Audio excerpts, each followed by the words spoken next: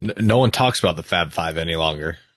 Yeah, we never see Yeah, whatever happened to those guys. we're doing 30 on 30s on Yugoslavia, and all their basketball players they're pushing out to It's not. Indiana. Yeah, it's not once brothers. It's once triplets. Like this is along with Divac and Petrovic. This is the other guy. I mean, yeah, it's Amazing. yeah. No, that was a fascinating chapter to say the least.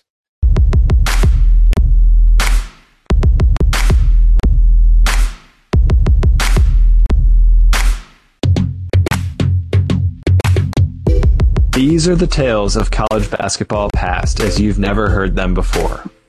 Our guests tell stories blending team seasons, on and off court moments, memories of personal fandom, catastrophe, and elation, and yes, alcohol.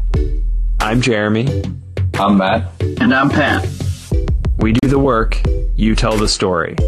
These are the college basketball stories.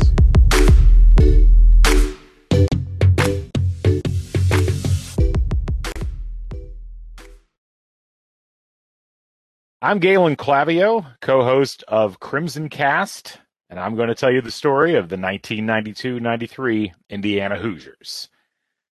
Back in the early 1990s, what we think of as Indiana basketball then was kind of what we think of Duke basketball now. It was among the premier programs, if not the premier program in college basketball history, or at least during that time period. The idea for the last 20 years there, from about 1973 until right there in the early 90s, was Indiana was the gold standard for programs in college basketball. They'd won 3 national titles, starting off with that undefeated national title in 1976 and an almost undefeated season the previous year in 1975.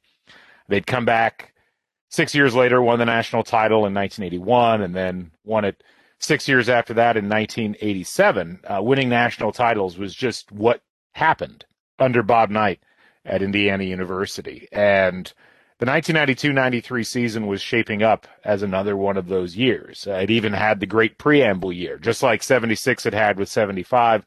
Just like in 1981, they had led that season off with the 1980 season that featured new IU coach Mike Woodson, freshman Isaiah Thomas, and most of the supporting cast from that 81 team, winning the Big Ten title and making it to the regional finals that year. The same thing was setting up in 1993, because the previous year in 1991-92, IU had come close to winning the Big Ten. They'd lost it on the final day of the season, but then they turned around and made it all the way to the Final Four, lost a very questionable game to the Duke Blue Devils, a game that a lot of IU fans still angrily point to as the moment that they got screwed on the biggest stage by the referees. And there might be some truth to that argument, quite frankly.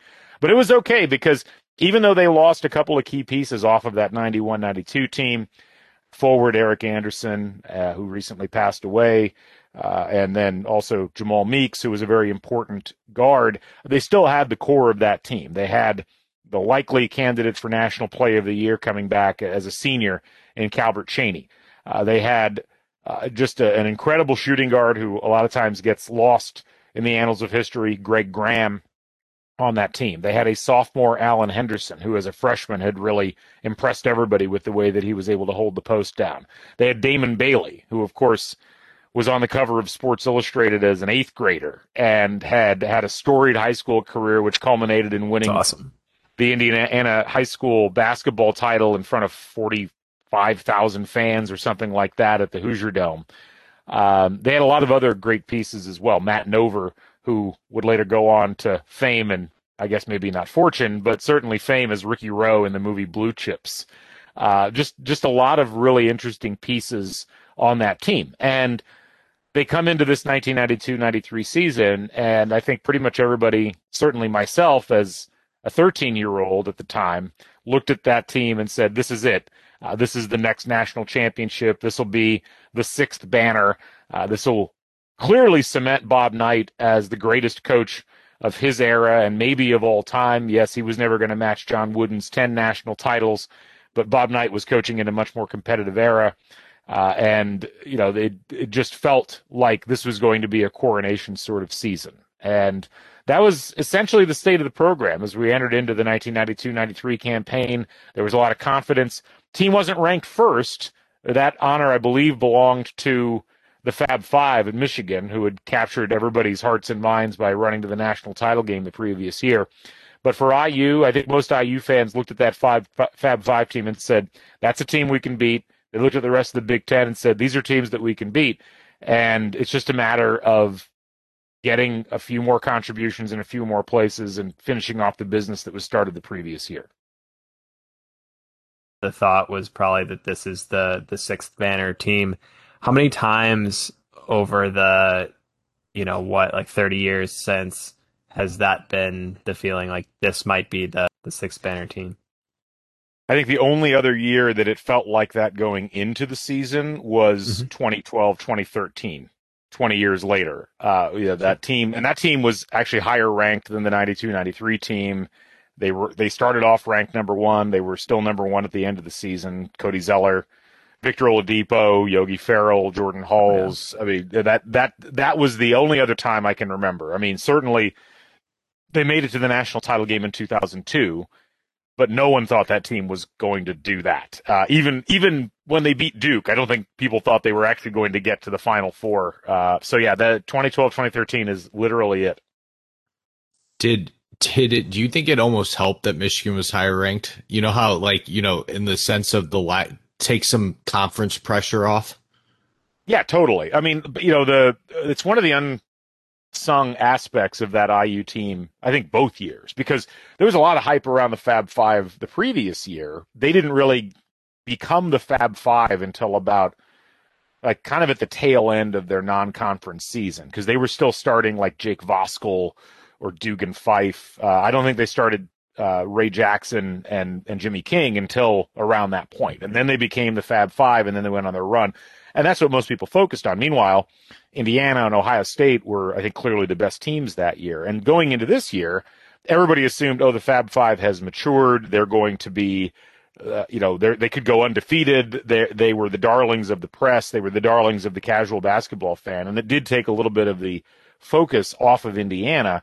And I think that IU team was probably mentally strong enough that even if the focus had been on them, I don't think they would have been bothered. That was one of the most unflappable teams I think I've ever seen in Indiana uniforms. Like they really dealt with pressure very well. I would actually argue that they struggled more when there was less pressure, which happened a few times the previous year, where they would blow a team out. They'd win by 30 or 40 at home, and then they'd go on the road and they'd lose by 2, and it would be like bad teams. Like I think they beat Purdue the previous year at home by, I think it was 106-65. It was some ridiculous margin, and then they turned around and lost to Purdue by 2 on the road in the final game of the season, and that was not a good Purdue team.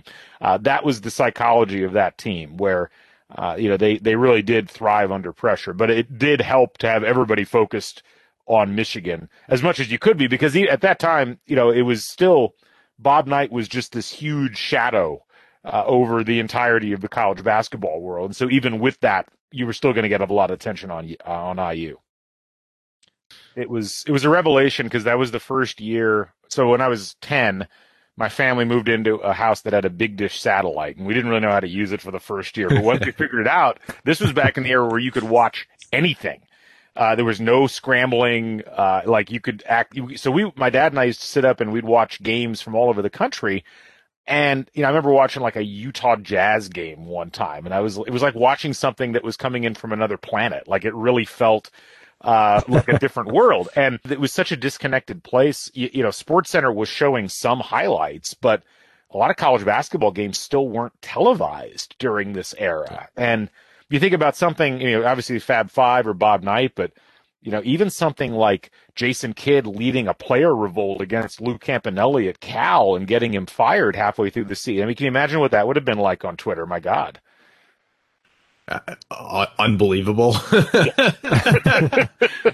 It probably would have started on Twitter. Let's be honest. Yeah, we certainly would have heard about it first there. It was. Or Kid would have went to Twitter to do it. Yeah. It's hard to describe, because I'm a professor. I deal with a lot of students, and it's such a hard era to describe, because we were so lucky as IU fans because every game was on television, and there was a Bob Knight show that happened every week, and all of the local media did everything around IU basketball. So we were blessed compared to a lot of other programs that just didn't have that level of coverage. And so it really was interesting, as social media came in and as cable came in, and there was just the coverage on everything now, you could legitimately follow like a Horizon League school and probably watch all of their games and be able to know what's going on. You'd be lucky if you saw a box score of a Horizon League, or I guess back then it would have been like the Midwest Collegiate Conference. It was like you were a detective at that point trying to find this information out.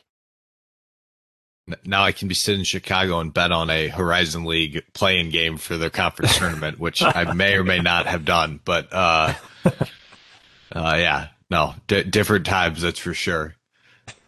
So as we kick into 92, I think the other interesting fact is they were obviously in the preseason at NIT.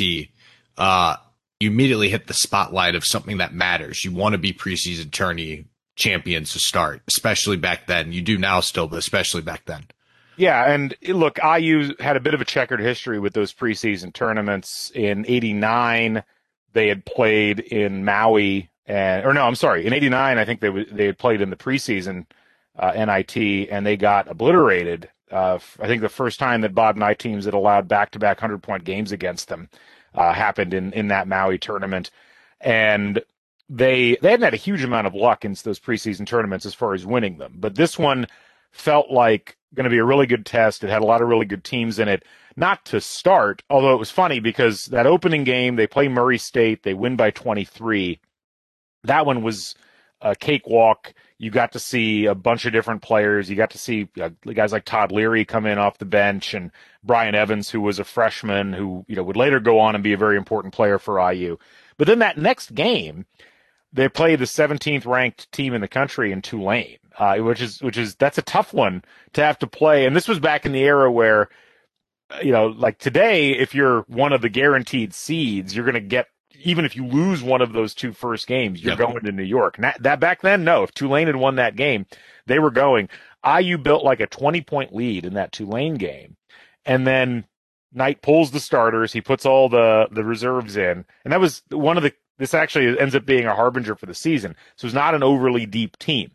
And the reserves start giving away the lead bit by bit, and it gets down to 16 and it gets down to 12. And I remember sitting there watching with my dad on TV, and we're listening to the radio broadcast. And I'm like, what is going on with this? And then it's down to 8. And I think it might have gotten down to like 4. And Knight angrily yanks all the reserves and puts the starters back in, and they get the margin back up to 10. And that's what it ends up being. They win 102-92. And I think Knight spent the entire last 3 minutes just screaming at the guys on the bench who he'd had to take back out of the game. And it was funny at the time. You mean coaching?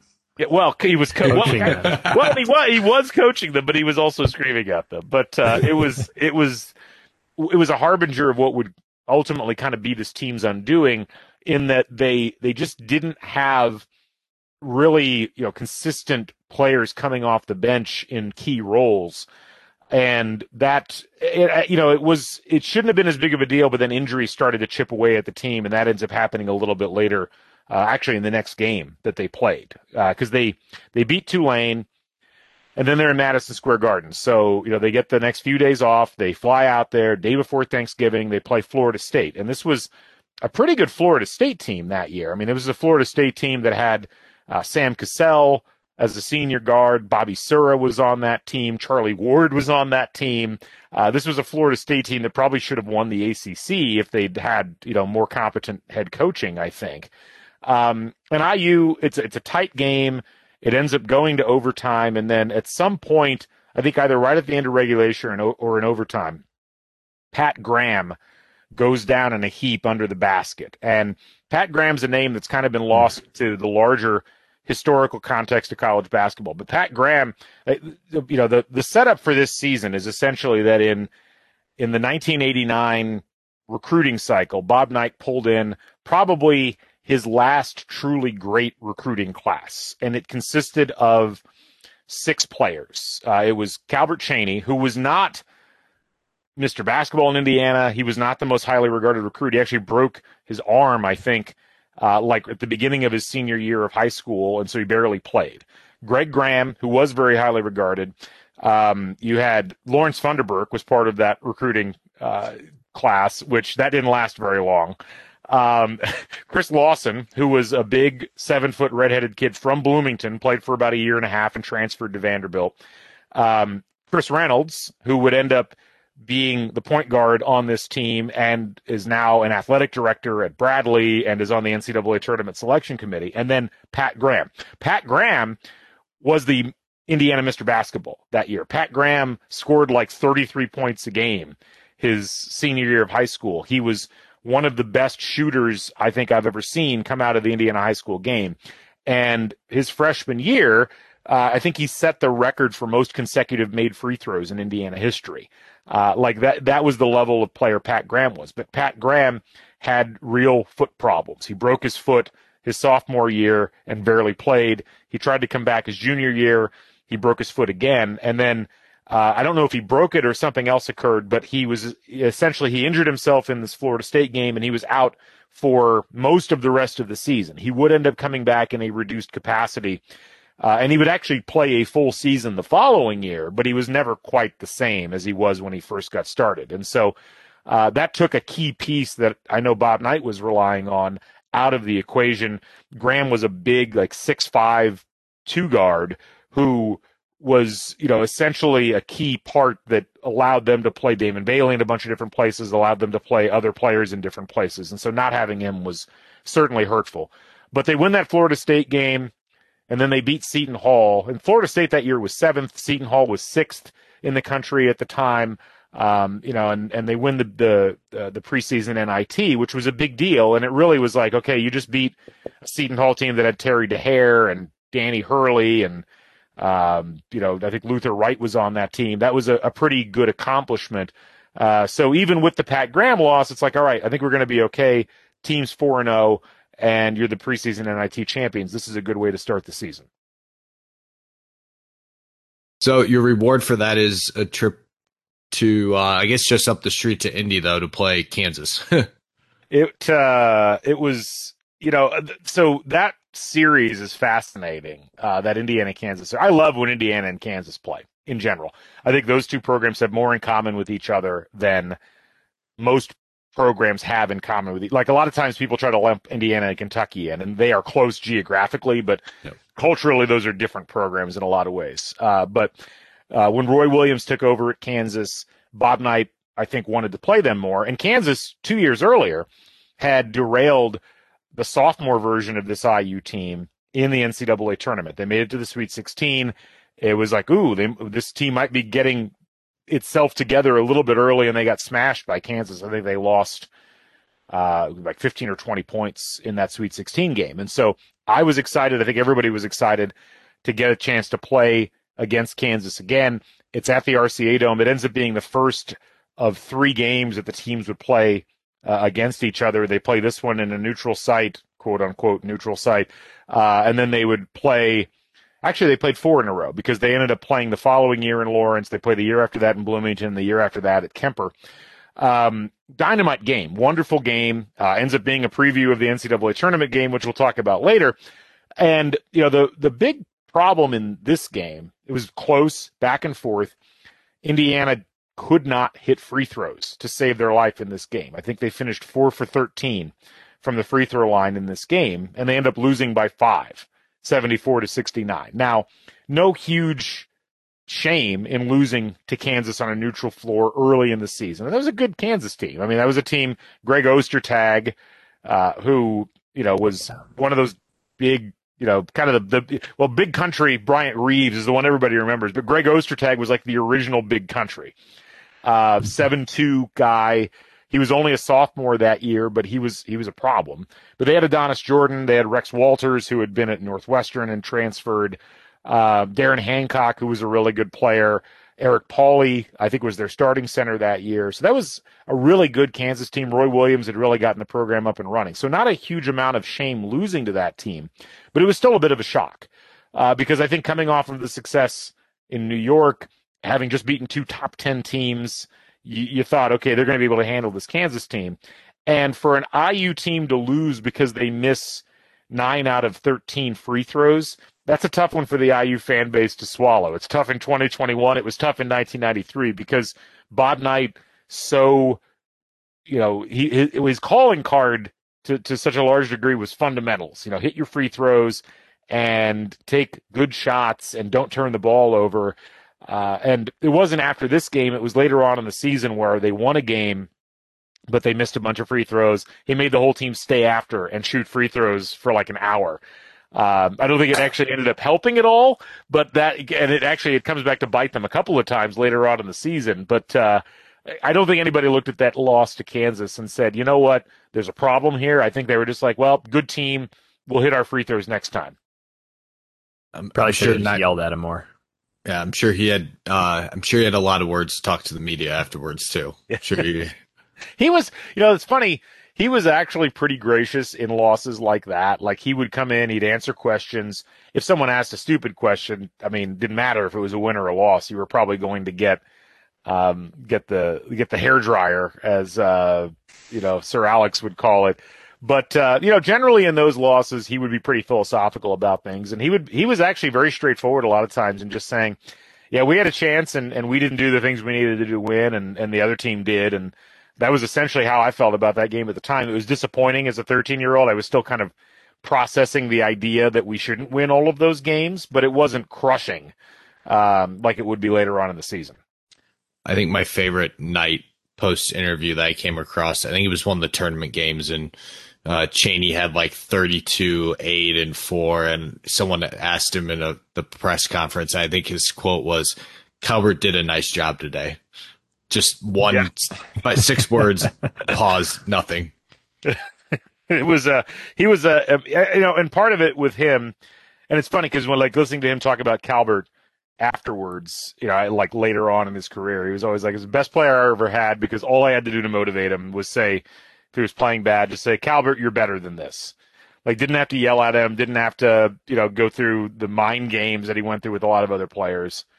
And Calvert was just that special of a player, and he would prove that over and over again throughout his 4 years. And yeah, but he rarely would you see, unless it was a reserve or a bench player or someone he didn't expect to do well, rarely would you see Knight become really evocative about those players in post-game press conferences or talking to the press.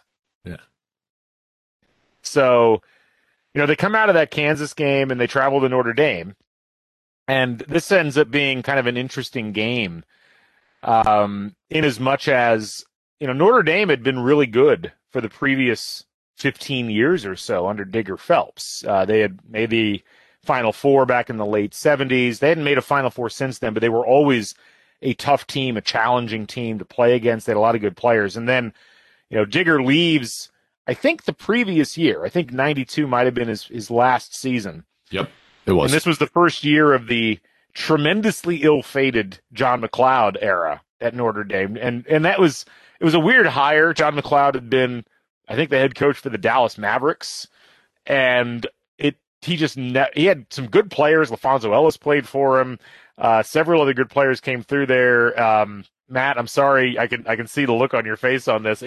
It was just strange because for like 6 years, Notre Dame was on the schedule every year, and they just weren't good. Yeah. And it was hard to get your head wrapped around, especially with what Mike Bray's done with the program since then. The 90s were not generous. No, it's the Bob Davie, Tyrone Willingham, George O'Leary. Yeah. There's a rough era for them. But anyway, it was a tough game at the Joyce Center. And it probably shouldn't have been. I think a little bit of a letdown for IU in that game, coming off playing 3 top 10 teams in a row, obviously. But that was one of the things that Knight liked to do. He liked putting his team in tough spots against highly ranked teams in neutral court environments. He liked making his team play on the road against teams that were going to challenge them. And this is something you guys mentioned when we were talking beforehand about like what a gauntlet this non-conference schedule was for IU, and a lot of it was. You go through a lot of those IU schedules from the 80s and 90s, and that's how they were all set up. They always played really tough competition. And Knight always believed that got them prepared for the NCAA tournament. Like that you weren't going to be able to simulate the level of pressure and the level of execution that you needed to have in those tournament games unless you exposed your team to difficult teams and difficult environments. I think at the end of his career, he probably could have backed off that a little bit because a lot of times his teams just looked tired at the end of the season. But during this era, I think it was a key part of sharpening the iron and making sure that it was ready at the end of the year. And so even though Notre Dame wasn't that good that year, I don't think anybody knew that at the time. Going to the Joyce was always a big deal, and being able to win up there was an important thing. And 5-point win probably kind of highlighted that to some degree. Nothing sharpens iron like a back-to-back Austin Peay in Western Michigan. So I knew you were going to mention this.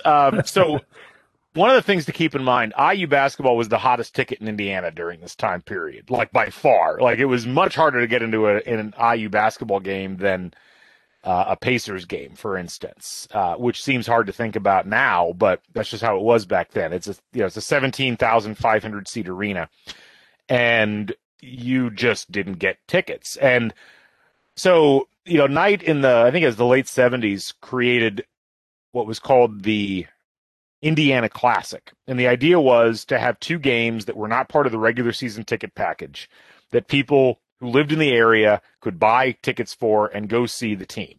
And it was always mid-level teams. Sometimes you'd get a decent team like Stanford was in the Indiana Classic in 1989, I think. And occasionally you'd have a team like that.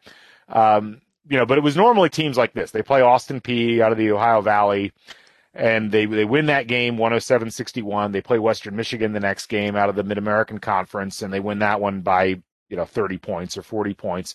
And it gives the locals, basically, who aren't wealthy, a chance to go see them play. And it's a back-to-back, so it's like they played the Austin Peay game on Friday, they play the Western Michigan game on Saturday. And again, Knight's doing that to try to get his team prepared for having to play a back-to-back. And they end up doing that later in the season because for the last probably 12, 13 years of his run, they also played the Hoosier Classic, which was the same thing but up in Indianapolis. But we'll get to those games in a little bit. But yeah, that it looks like schedule padding in retrospect, but probably those are if Ken Pom had existed in the early 90s, that's probably a team in the 150s and a team in the 200s. Like that's still pretty respectable from a scheduling perspective. Yeah, and to that point of the overall gauntlet of the schedule, those are literally the only two games I could pick out. Every other game is like a noteworthy program where it's like I can't even make that comment about others. Yeah, it's that this season was I would say kind of unusual even for IU. The previous year they had they played Indiana State, who was not very good back then in the Hoosier Classic. They played Boston, they played Central Michigan. But yeah, in 92-93, this was a team Knight knew was going to be good, and they really loaded the schedule for bear as a result of that. They get a week off for finals after that Western Michigan game to win the Indiana Classic, and then one of my favorite forgotten series in college basketball. They play the Cincinnati Bearcats. And this is the Cincinnati team under Bob Huggins, probably at its apex. I mean, you can make an argument for the Kenyon Martin era in like 99, 2000. But, in 92, that Cincinnati team made the Final Four. And in 93, I think they should have made the Final Four. Like they were a better overall. I think they might have been a better overall team that year. Or at least they looked like they were going to be at the beginning of the season. They were 27-5 that year. And again, this was a Cincinnati team with Nick Van Exel, Corey Blunt. There was some NBA level players on that Cincinnati team, and Huggins had he kind of came out of nowhere. I think he coached at Akron before he took over Cincinnati, and this was really the renaissance. Right. This was the renaissance of Cincinnati basketball that a lot of people had been waiting for. But they had played in January of 92 in the previous season in the Shoemaker Center, and then this game was the return game of that series. And unfortunately, I don't think the two teams have played since then. It was a really cool series. But IU just crushed them in this game, 79-64 final. And again, this was just kind of bolstering how we all felt about this IU team. They really felt like they were getting it going. You follow that up with a big win at home as they take on St. John's. Not a great St. John's team, not a terrible one. And it was also the first year of the post-Lou Carnesecca era at St. John's. He had retired the previous year, kind of ending a really successful era for New York basketball. And Brian Mahoney, his replacement, looked like he was going to do fairly well.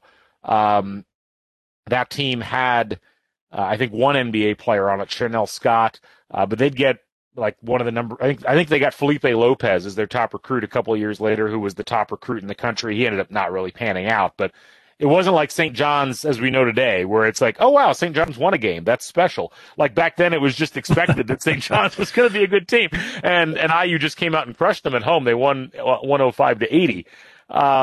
So again, it's just like, that you take the Kansas game and put it aside, and it's just like, it feels like this IU team has got a lot of momentum, and they get another few days off for Christmas. They come back, they go to Market Square Arena in Indianapolis, and they play in the Hoosier Classic, which I mentioned earlier, but they're essentially playing a road game in the first game as they take on Butler. This was not the same Butler program that we know today, obviously, but Barry Collier, who's now the athletic director, was the head coach.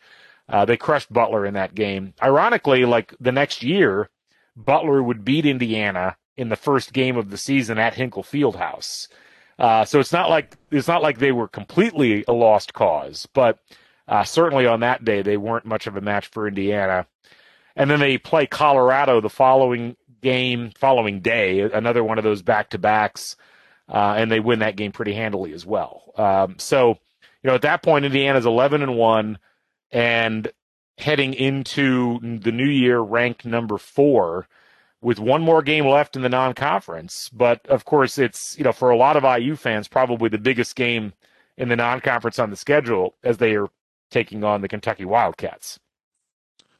So just talk, are people still talking about the Kansas game? Is that still a cloud hanging over the team of just like, cool, we just ran through all these people, but we still lost to the best team we've played all year? I mean, it wasn't really being talked about too much. I think, for most IU fans, they were, you would have the occasional loss. Like no one expected it to be 1976, where you're just going to win every game. Like that was just one of those once in a lifetime things. Famously the 1981 national title team started the season 7-5. So you would have a loss early. It wasn't something people dwelled on. I think people were surprised that they had missed free throws to lose the game, but they weren't shocked that they lost the game. Losing games early, no big deal. And the run of games that they'd gone on in December, it felt normal because that's normally what Indiana did. They might lose a game or two in November, and then they would go on a big run. They'd build their schedule, or they'd build their record up, and then they would get ready for the Big Ten. And that was really what IU focused on every year was going and playing well in the Big Ten. So that's really what most people's focus was on. And I would even argue that at the time, the Indiana-Kentucky game was it was big. It was certainly a big deal, but it wasn't quite like it is now because it hasn't happened nearly enough. Back then it was happening every year. I think Indiana and Kentucky played every year from like the mid-70s up until this point. It was just kind of this accepted thing that was a rivalry, but Kentucky wasn't the Death Star like a lot of people look at them today. They'd gotten embroiled in the cheating controversy, and they'd been off of television for a year, but they were a team everybody loved to hate, but they weren't like the evil empire like a lot of people look at them as now. And so it was a different dynamic than it used to be, or than I guess it became more than what it used to be.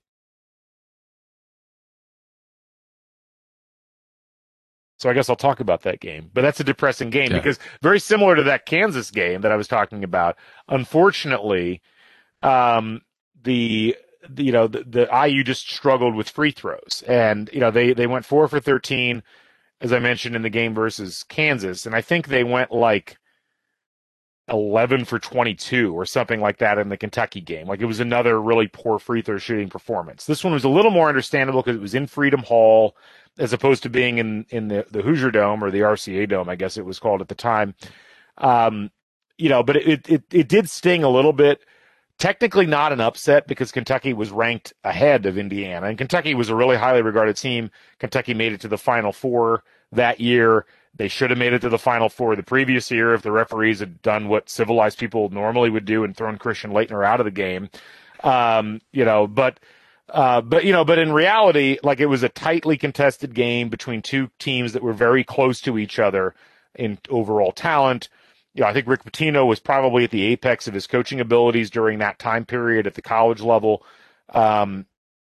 So again, it was a disappointing loss, but it was a loss that you looked at it and you said, we lost by 3 on a neutral court to a team that's ranked ahead of us. We're going to get better. We're going to be sharpened by the Big Ten. It's disappointing, but it's not the end of the world by any stretch of the imagination. Everything's going to be fine. They got to start hitting free throws in these big games, though, if they want to do something down the road. And you got tested right away. Play Kentucky on January 3rd, and then you got to host Iowa, who's 8th in the nation, on January 6th. And, Iowa might be the team that has the most forgotten great teams in Big Ten play. Iowa could win the Big Ten, and I think everybody would forget it like within probably 2 weeks. And you'd be talking about them 5 years later. It's like, was Iowa good that year? I don't even remember. This was a really good Iowa team. They had A.C. Earl, who most people have forgotten about. He played in the NBA for a bit, but he was a 17-9 guy in college, which is pretty hard to do. They had Wade Looking Bill, who had played fairly well. But the guy that scared the hell out of me every time that Iowa played Indiana was Chris Street. Chris Street was a junior. He was a double-digit scorer. He almost was a double-double guy. Native of I think, Indianola, Iowa. And his favorite team to play against was Indiana. Like, that was the team he got the most fired up for. And this will become a key point as we come back to this season a little bit later on. But this was this was what you got in the Big Ten in the late 80s, early 90s. You rarely got a day off. And that Iowa team gave Indiana all they could handle that day, and IU still won by 8. They were still able to figure out a way to win the game.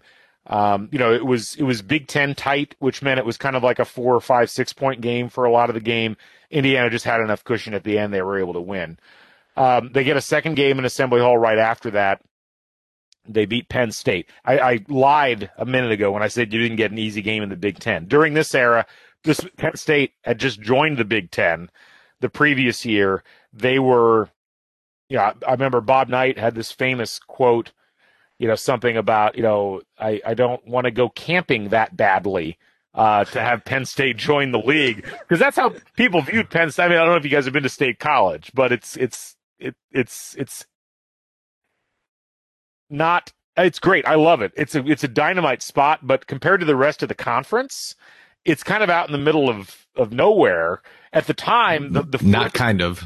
Right. Well, I mean, and now it's like squarely in the middle of the conference geographically, thanks to Rutgers, Maryland. But at the time, I mean, the furthest east team in the conference was Ohio State. And it's like, let's add another 6 hours or 7 hours to the drive and get to Happy Valley. And Penn State was not good. They had been in the Atlantic 10. They had a great run in the NCAA tournament a couple years earlier. I think they had a chance to go to the Sweet 16 and lost to Eastern Michigan, I think was the deal, in 1991. But they just weren't a good team. They had one good player, basically, in the name's escaping me right now, but it'll come back to me in a second. John Amaechi. Basically, you summed up every Penn State team for like the last 30 years. So John Amaechi was the player, and John Amaechi was a really good player. 6'10" center. I think he was English, actually. But they just were no match for Indiana on that day. They ended up losing to Indiana 105-57, like nearly a 50-point win, which would come back to be an interesting thing. But nobody was thinking about that at the moment because of the game that was coming up next, which was the game that everybody had been waiting for since the start of the season. After taking a shot at my current city of residence, State College, Pennsylvania, and the Atlantic 10 all in one sentence, it was too perfect. You're about a Dayton Flyer comment away from me being, maybe throwing my chair across the room like Bobby Knight. Wow. Well, Jeremy, they only played real college basketball teams this season, so Dayton was on the schedule. So that whole Penn State preamble was a setup for the game that's coming in about a month. So there were reasons that I said all of those things. I don't feel any of that myself. Actually, when I was a college broadcaster in the late '90s, one of my favorite trips, we went out to Happy Valley in 1999 to broadcast the Indiana Penn State football game. LeVar Arrington was on that team. It was right after that Pitt game where he nearly killed a punter for no good reason whatsoever. And we had a great time. It was awesome. Anyway, the 12th of January of 1993, 9:00 game. Mike Patrick and Dick Vitale on the call for ESPN. Indiana at Michigan. Michigan is ranked second in the country. I think Indiana was fifth or sixth. And this was the game everybody had been waiting for because the previous year, Indiana had beaten Michigan at home pretty handily, and then they lost at Michigan. And that was when the Fab Five was fully playing together. And so you've got the Fab Five fully in blossom at this point. At that point in their season, I think they had only lost one game, and that was the game that they played at Cameron. And so they were on an 11-game winning streak. They had won their first two games in the conference, same as Indiana had.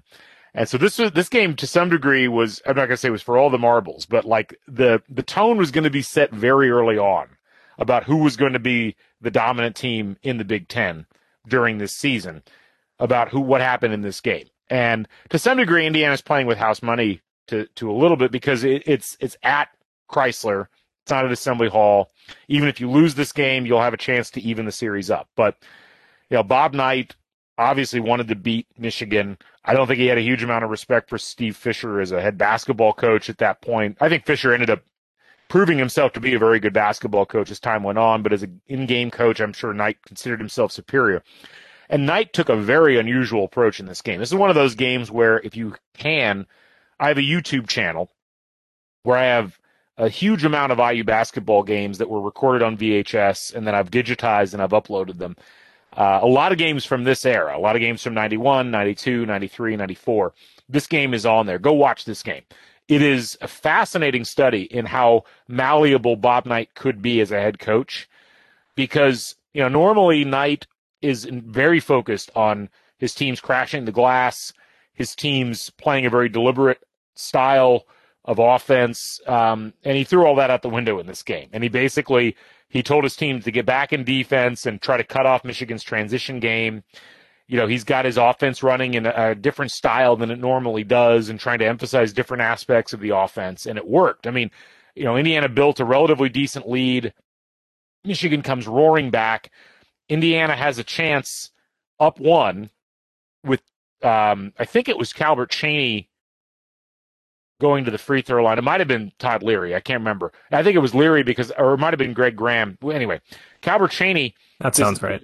Is at the line or is on the free throw lane, and Knight calls to him to back off. Phil Bova, who's the official, throws the basketball to Graham, and Chaney backs off the lane, and they blow the whistle.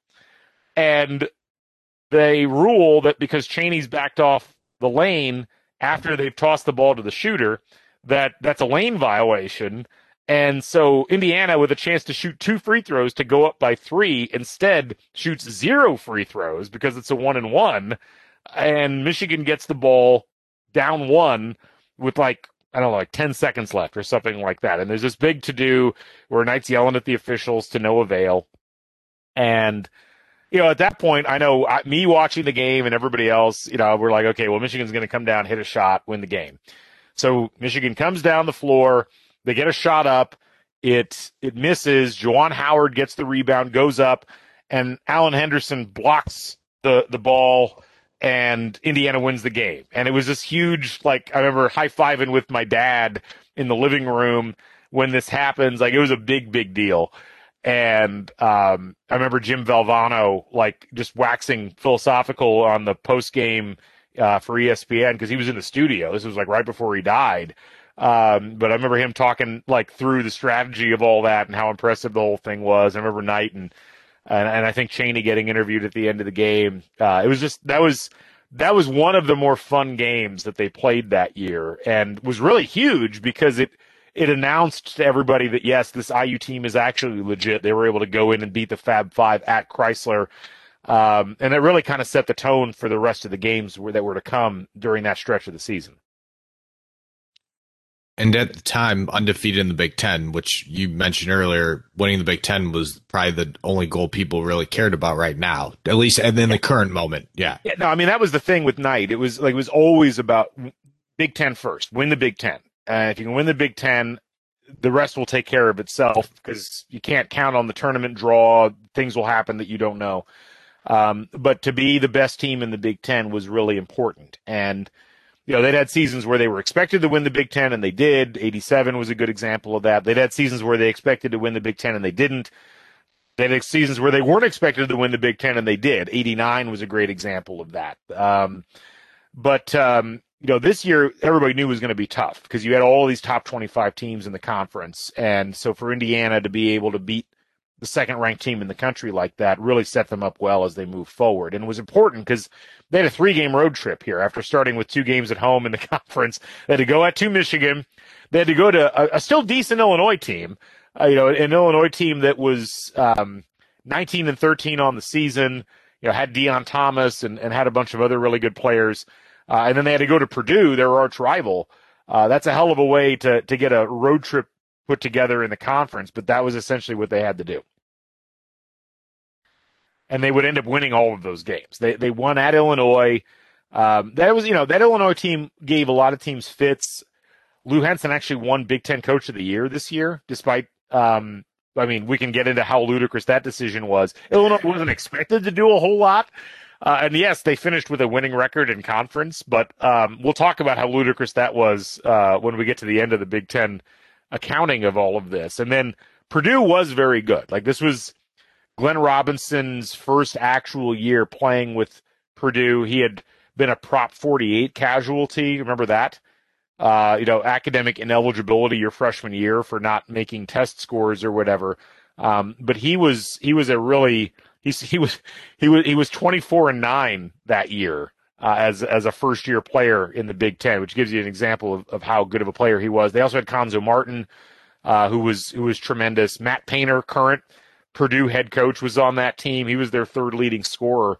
And Purdue always played IU tough. I don't remember the exact records, but I think Gene Cady was the only coach that finished his career with a winning record or a 500 record against Bob Knight. And I can't remember if it was winning or 500, but even in years when Purdue was not that great, they would find a way to put a scare in Indiana or beat Indiana. And the previous year they had done that in the last game of the season. So again, to go into Mackey Arena and beat Purdue when Purdue was ranked in the top 15 as they were at the time, that was a big deal. So any lingering, you guys have asked me about lingering concerns or thoughts about the team after the Kansas loss or after the Kentucky loss, all those are in their rearview mirror after, starting 5-0 in the conference and sweeping your 3-game road trip essentially.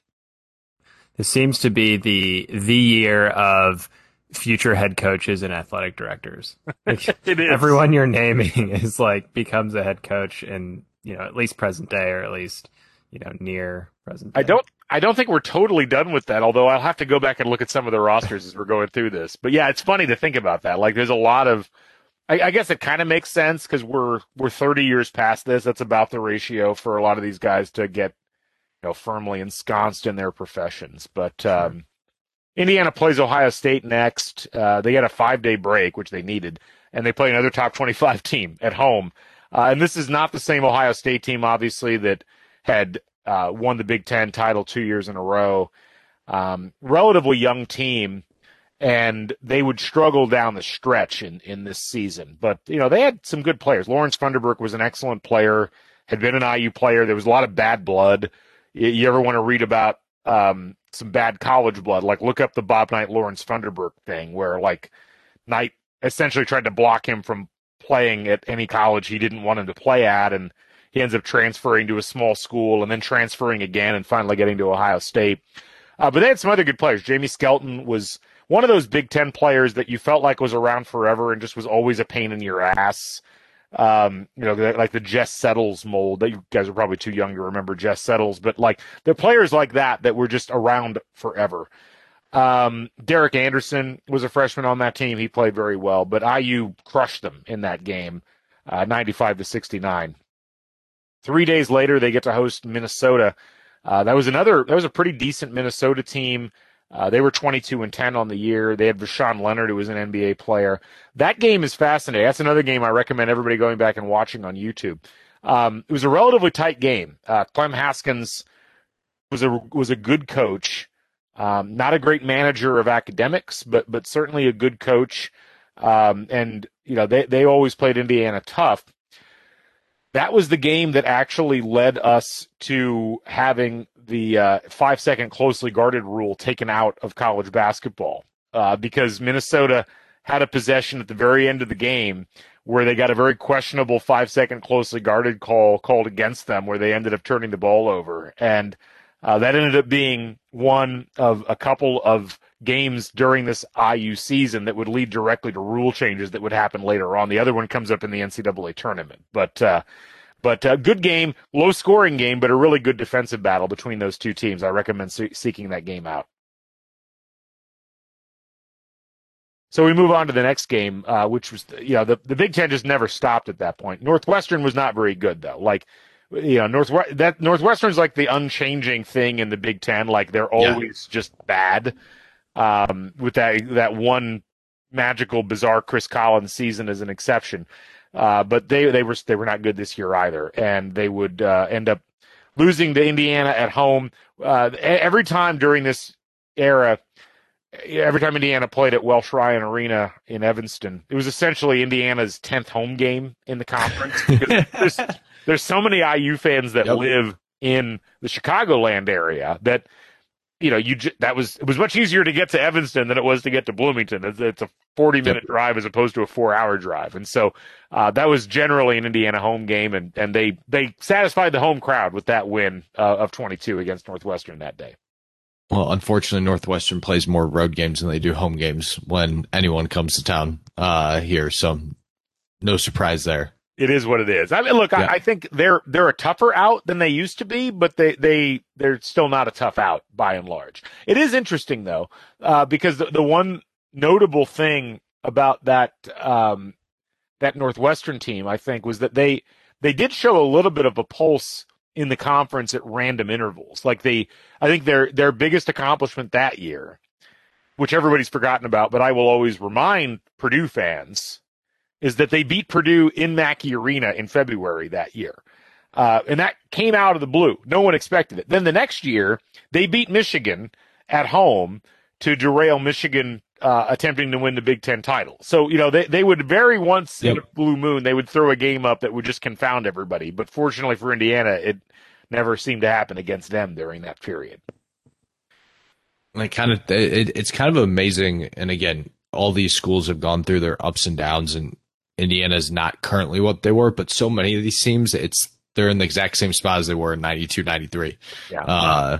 With Michigan, Ohio State, Iowa, even maybe Illinois. Illinois better now than they were this season, but then it's ironic of how you describe everything is really the current status of most of these Big Ten programs. Yeah. I mean, the one exception is Wisconsin, where, Indiana beat Wisconsin something like, I think it was like 34 or 36 straight times. It might have been more than that. Yep. And then Wisconsin went through the looking glass in the late 90s, and they have been – it's to me, like both in football and in basketball, Wisconsin's transformation from the co-doormat with Northwestern to – a team to be reckoned with is still hard to get my head wrapped around. So during this was right when Wisconsin was starting to get a little bit better, but it would really take until the late 90s for that to really take hold. And this was a pretty good Wisconsin team that year, which we'll talk about at the end of this season rundown. But it always felt like a blip on the radar with Wisconsin as opposed to something more tangible. And the other, not turning point, but the other key moment of this point of the year too is they finally get to number one. Yeah, and I mean, some of that was due to teams around them losing. I mean, during Yeah. this time period, I mean, Michigan, and this is where I wanted to bring in this storyline because I think it's a really important one. So I mentioned Chris Street earlier, who played for Iowa. So I think it was like the 28th or 29th of January. Chris Street dies in a car accident. And it's a huge tragedy. Like, as much as Big Ten schools generally act like they don't like each other, there's a lot of kinship and affinity there. And that was a real gut punch because everybody knew who Chris Street was. Everybody respected him as a player. I worked in Iowa for a while as a radio broadcaster after I graduated. And I remember the high school team that I broadcasted for played a game in Chris Street's hometown. And there's this whole display of Chris Street memorabilia and stuff like in the lobby. It's actually really moving if you were alive and around at that time. So anyway, so Chris Street dies in a car accident. They play Michigan 2 days later, and they beat Michigan. They beat them 88-80. This was in Carver Hawkeye Arena. And it was a very emotional scene. I remember watching that game on, I think it was ESPN. But the dedication game for Chris Street was not that game. The dedication game was the game against Indiana because Chris Street, as I mentioned earlier, his favorite team to play against was Indiana. And, I can distinctly remember, coming off of that Northwestern game, there's a 7-day break for IU. It's a 3-game road trip, but it's broken up a bit. But they got to go play this Iowa team who's in the top 10, who's on this incredible emotional roller coaster with the death of essentially their captain and their talisman. And IU's got to go in and play them. And it felt like the entire universe was lined up for Indiana to lose this game. And, for a while, I remember feeling in that game like Indiana was going to lose that game. Like it was a really emotional game. It was a really tough game.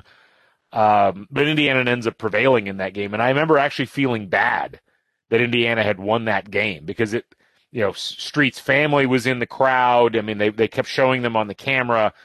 And you're just, to some degree, you're like, well, I want to win this game. But I also would kind of like the Street family to feel some sense of closure and feel better about themselves. So that was a really tough one. I remember even as a 13-year-old, I remember feeling bad about that one and just having a bunch of mixed emotions about that game. But Indiana ends up winning it, and that's what you're supposed to do when you go out and play games is win. And that ended up being the win that put Indiana over the hump for 20 wins. Which if you can win 20 games by the first week of February, you're probably doing fairly well, in the season. And look, I mean, that's the thing. I mean, Indiana was just such a good team at that point that even though they're playing this pretty good team, this top 15 team that was on an emotional high, Indiana just knew what they were doing at that point in the season, and they were really, really conditioned to that kind of pressure. They were starting to get to the point, it sounds like, that there's no one they didn't think they shouldn't beat. It's not just a could now, it's a should. Yeah. And I mean, it's very rare in IU history that you get teams like that. I mean, 76 was like that. 81 by the end was like that. 87 never quite got to that point. Like 87, you'd have games where they blew teams out, and then there would be games where they didn't, and it was very close. And they lost a couple of games at the end of the season. This team felt different. Like this team felt like anything you throw at them, they're going to be able to handle. Were they ready to go camping though? Well, that's the thing, because that's the next game. And it's funny because the next game, the camping game, is you have to remember that they were coming off of that emotional Iowa game, and that winning that game, getting to 20 wins, being the number one team in the country, and playing a team that they had beaten earlier in the season by 48 points. All of that combined for a letdown mentally, which they'd shown the previous year. And Penn State in that game played them really tough. Now, this is a game I absolutely recommend everybody go back and watch, if only to see what Rec Hall at Penn State looked like. Like everybody's used to the Bryce Jordan Center, which frankly looks like every other college basketball venue on the planet. Rec Hall looked like a high school gym. In the best possible way, I say that as an Indiana person where we worship our high school gyms. This was a high school gym on steroids because it was standing room only.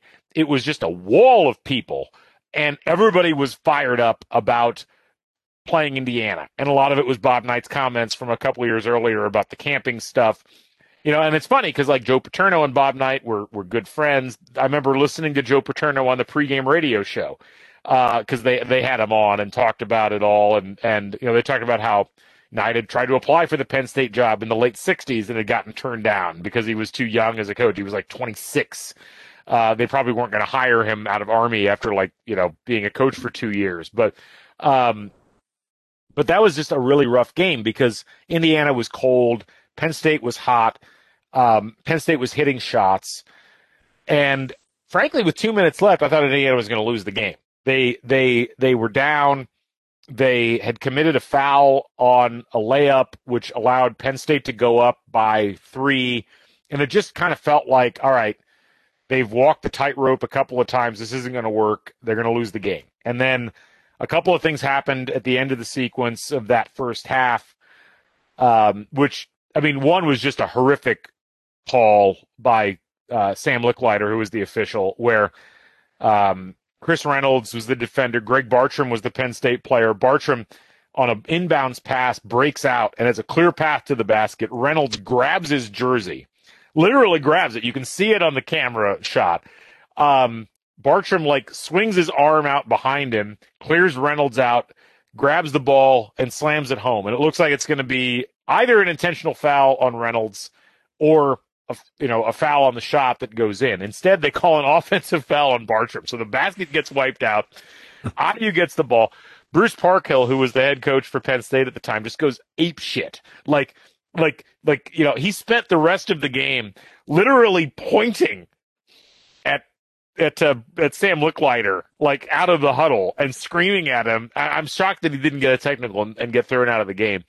But it allowed IU to come back. They hit a shot, and then the last possession of the game, or in regulation, Greg Graham puts up a 3 in the corner. He misses, but he gets fouled on the 3. He misses the first free throw, hits the last 2, sends it into overtime. It goes to double overtime. IU's losing players left and right. They end up putting the freshman Brian Evans in. He hits a huge shot. It's like a little 15-foot dribble in, and Indiana ends up winning the game 88-84. And that was the first brush with death that year, as far as Indiana was concerned, really, where they really felt like they grabbed one that they absolutely shouldn't have won. And much like the Iowa game, the previous, I felt bad for Penn State. I was like, oh my God, they were so fired up for that game. They played so well. Indiana did not play well. Penn State deserved something out of the game, but they just couldn't pull it off. That grab, potential intentional foul charge is like those memes or those rival videos when somebody gets run over by a 18-wheeler or something that's blocker charge. Blocker charge, that's right. No, it was a terrible call. And look, I'll be the first to admit, IU got a lot of those calls because the officials were intimidated by Bob Knight. Even on the road, they were intimidated by Bob Knight. And there were a lot of calls that Indiana got that they probably shouldn't have during that era. But, you get that. Duke has gotten those calls for 30 years for the same reason.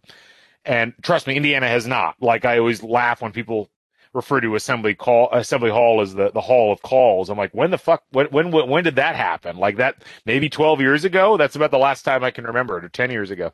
But yeah, it was unfortunate. And it was, Penn State was very early in their time in the conference. And they were laying a foundation at that point. It's tough to transition from the A-10 up to the Big Ten, especially at that time of basketball. But I thought they acquitted themselves very well in that game. And I wish that they'd had a little bit more to show for it. So, coming off of that game, Indiana gets a little bit of a break, and then they got to play the Fab Five again. This time, Indiana's number 1, Michigan's number 4, and this time the game's at Assembly Hall. One of the interesting things, when the Fab Five was in their full blossom, the 5 freshmen who were now sophomores, they only actually had 2 seasons like that because Chris Webber left after this year to go to the NBA. IU was 3-1 against that Michigan team. This is one of the things that IU fans love to point out. It's one of those things that gets kind of lost to history to some degree. It doesn't matter in the big scheme of things because Michigan made 2 national title games in 2 years, and Indiana made 1 Final Four in those same 2 years. But when you talk about Big Ten play, Indiana got the better of Michigan. And, I can remember hearing Jalen Rose talk about how when Indiana would play Michigan, Michigan would go set up in their offense, and Indiana would know exactly what they were running before they started the play. That was how well Bob Knight knew how to scout teams, and the Fab Five guys were just kind of like, what the hell? They were still so competitive against IU because they were so good, like they were so talented at what they did. And this may be the most fun overall game. Like the first Michigan game was a nail biter; it was a back and forth sort of thing. This one was just this game reminds me a lot of if you're an IU fan or if you're just a casual like college basketball fan. One of the best college basketball games I've ever watched was the Indiana UNLV Final Four game from 1987. It's a great game to go back and watch. It's like unfettered offense. It's kind of like it's like this era's NBA, but with a 45-second shot clock, and you have 2 teams that score in the 90s. That's essentially what this game was, where Indiana was marginally better for most of the game. Michigan would have these swells where they would come back and they'd take a small lead, and then Indiana would jump back into the lead. And Indiana led this game late by like 5 or 6 or 7 points, and it took Indiana hitting some free throws to actually secure the final margin of victory because they ended up leading by 4. I think it was Weber hit a 3 at the buzzer that made it a 1-point game. So it wasn't a 1-point game in the traditional sense, but it was a game that Indiana was certainly able to. They were just like marginally better the whole time, and it was just like, okay, what we learned in the game at Ann Arbor has carried over to this one. Indiana, with their current lineup, is clearly the best team in the Big Ten. This settles the title. Everything's going to be cool for Indiana the rest of the way.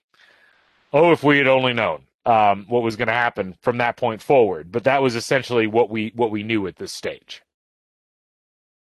So one of the things I wanted to mention during this time period, I think we skipped a little bit beyond it, but Matt, you had mentioned earlier this whole idea of like the Fab Five being the better team or the more heralded team in the conference, and so therefore taking some pressure off of Indiana.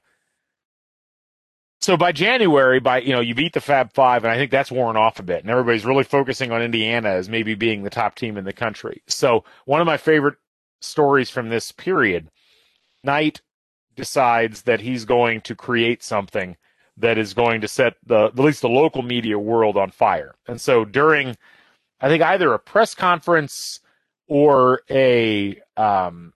or maybe it was during his coach's show, I forget. Someone had asked him about his team, and he said something along the lines of, well, the team this year is fine, but we've got this guy coming in next year who's going to be maybe the best player that college basketball has ever seen. His name is Ivan Renko. And he's this Yugoslavian player who can do everything. He can dribble. He can shoot from distance. He's like 6'10". And he did this, obviously to take some pressure off of his own team, but also Knight had really gotten annoyed with like the Clark Francises of the world, like the early era of the recruiting experts who were ranking players without a whole lot of context, or at least in Knight's eyes, without a whole lot of context. So he invents this Yugoslavian player that he's announced that he's recruited and he's going to bring in. And nobody's ever heard of this guy. But several recruiting services start ranking Ivan Renko as a top recruit for coming in for the next season. And then living in Indiana, I'm watching local news, and there were people that were calling in to the local news and saying that they'd met Ivan Renko. He had visited Indiana. There was a guy that said that he'd seen Ivan Renko's name on a flight manifest that was leaving for New York City. Like, this thing took on a life of its own. It was a classic misdirection play by Bob Knight, who he would do this every once in a while during his tenure when he was feeling his oats, where he would just create something. And he would take it to its natural extent because he knew the media would cover anything that he said, and it would just completely deflect. It would take all the attention and put it on him or what he said, and would take it all off of his team. So, of course, Ivan Renko was not real, but if you mention Ivan Renko to any IU fan over the age of like 35, they'll know exactly what you're talking about, and they'll probably have a good chuckle out of it. That's amazing. The start of the airplane watch of people. It was crazy. And then, this is back in an era where probably I would say 75% of the state of Indiana had never even been to the airport, hadn't flown anywhere in their lives, so the airport felt like this magical place. It was anything could happen there. And certainly, Yugoslavian players could be flying in and out of Indiana and nobody would really know. And it's a current roster that's made up of as far east as Peoria, or far west as Peoria, Illinois, and as far east as Cleveland, Ohio. So, I really stepped out of his box. Hey, in '87, in '87 they won the national title with two players from California, and it was like we had recruited guys from Vegas. It felt like. Those were. I think Joe Hillman was Knight's first recruit west of the Mississippi. That kind of gives you a sense of what college basketball was like during this time period. So yeah, absolutely. That's awesome. That's awesome. Anyway, so that was going on, and then so you beat Michigan, and then Indiana beats Illinois at home handily. There wasn't a whole lot going on in that game. I think the most important thing that came out of that game was Chris Reynolds went up for a dunk late in the game, which he never did because he was a 6'1" point guard, and he just completely blew it. Like the ball clattered off the rim and flew out of bounds, over the bench. Which was a big no-no in the Knight era, and Reynolds would have a lot of fun with it on senior night when he would go dunk the ball and have his teammates lift him up to do it, and it was a fun scene. But what happens during this period, I think it was right that weekend actually, or going into that weekend, was what eventually derailed Indiana's season, which was that Alan Henderson, who was their sophomore power forward, was a guy that would play in the NBA for several seasons, ends up. I don't know if he severely sprained his knee or tore a ligament or whatever, but he injured his knee during that week and was essentially gone for the next month and a half and was never anywhere close to being back where he was before that. And just to kind of put it in some kind of context, Alan Henderson that year averaged 11 points and 8 rebounds, and he was absolutely the key rebounder on the team. He was probably the best defensive player on the team, certainly the best defensive post player on the team. And this was an Indiana team that didn't have post players. I mentioned the lack of depth earlier on in this conversation. And the roster was Calbert Chaney, who was a swing man. He was 6'7", essentially small forward. Greg Graham was a 6'4" shooting guard. Matt Nover was a center, but he's 6'8". This was not a particularly tall center. Damon Bailey, 6'3". He played in the post sometimes, but he was a guard. Henderson at 6'9". Brian Evans was 6'8", but he was much more of a small forward 6'8" than a power forward 6'8", but he was suddenly pressed into service. And literally the rest of the roster was guards. Todd Leary was a 6'3" guard. Chris Reynolds, 6'1". Pat Graham, who starts to come back. This is where we start to see Pat Graham slowly reintegrate, but he's a 6'5" guy. And then the other two members of the roster that got any minutes that year were Pat Knight, who barely played, and Malcolm Sims. So suddenly, an already relatively thin roster, which, had, 9 guys on it essentially, now has 8 guys. And they have one player who's a functional post player who's over 6'7". And to some degree, it's a remarkable achievement for IU that they finish the season as strongly as they do from this point forward, because I think this would have wrecked pretty much any other team in a similar situation. And this is where I think, for most IU fans, if they're being honest with themselves, when Henderson went down and we realized he wasn't coming back anytime soon, this was where you hoped that they were going to figure out a way to make it happen, but in the back of your head, you realize that this probably wasn't going to end as well as everybody thought it would the week before. So, but it didn't show immediately. They host Purdue in the next game. And then, again, you got Glenn Robinson, who's a post player who's basically unstoppable. IU stops them all. They win 93-78 in that game.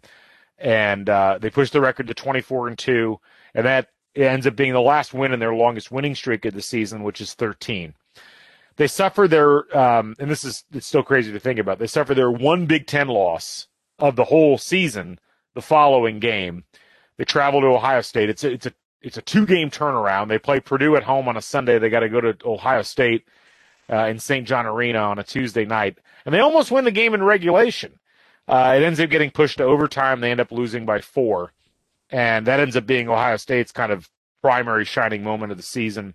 It's Indiana's one loss, but at the end of the day, you can't be too harsh about that one. Like the idea that this team was going to go undefeated, they might have. I mean, you got to look at it and say, well, if they had Henderson in that game, and if they gotten through that game, the schedule was set up where they could have gone undefeated the rest of the way in the Big Ten, but it wasn't to be.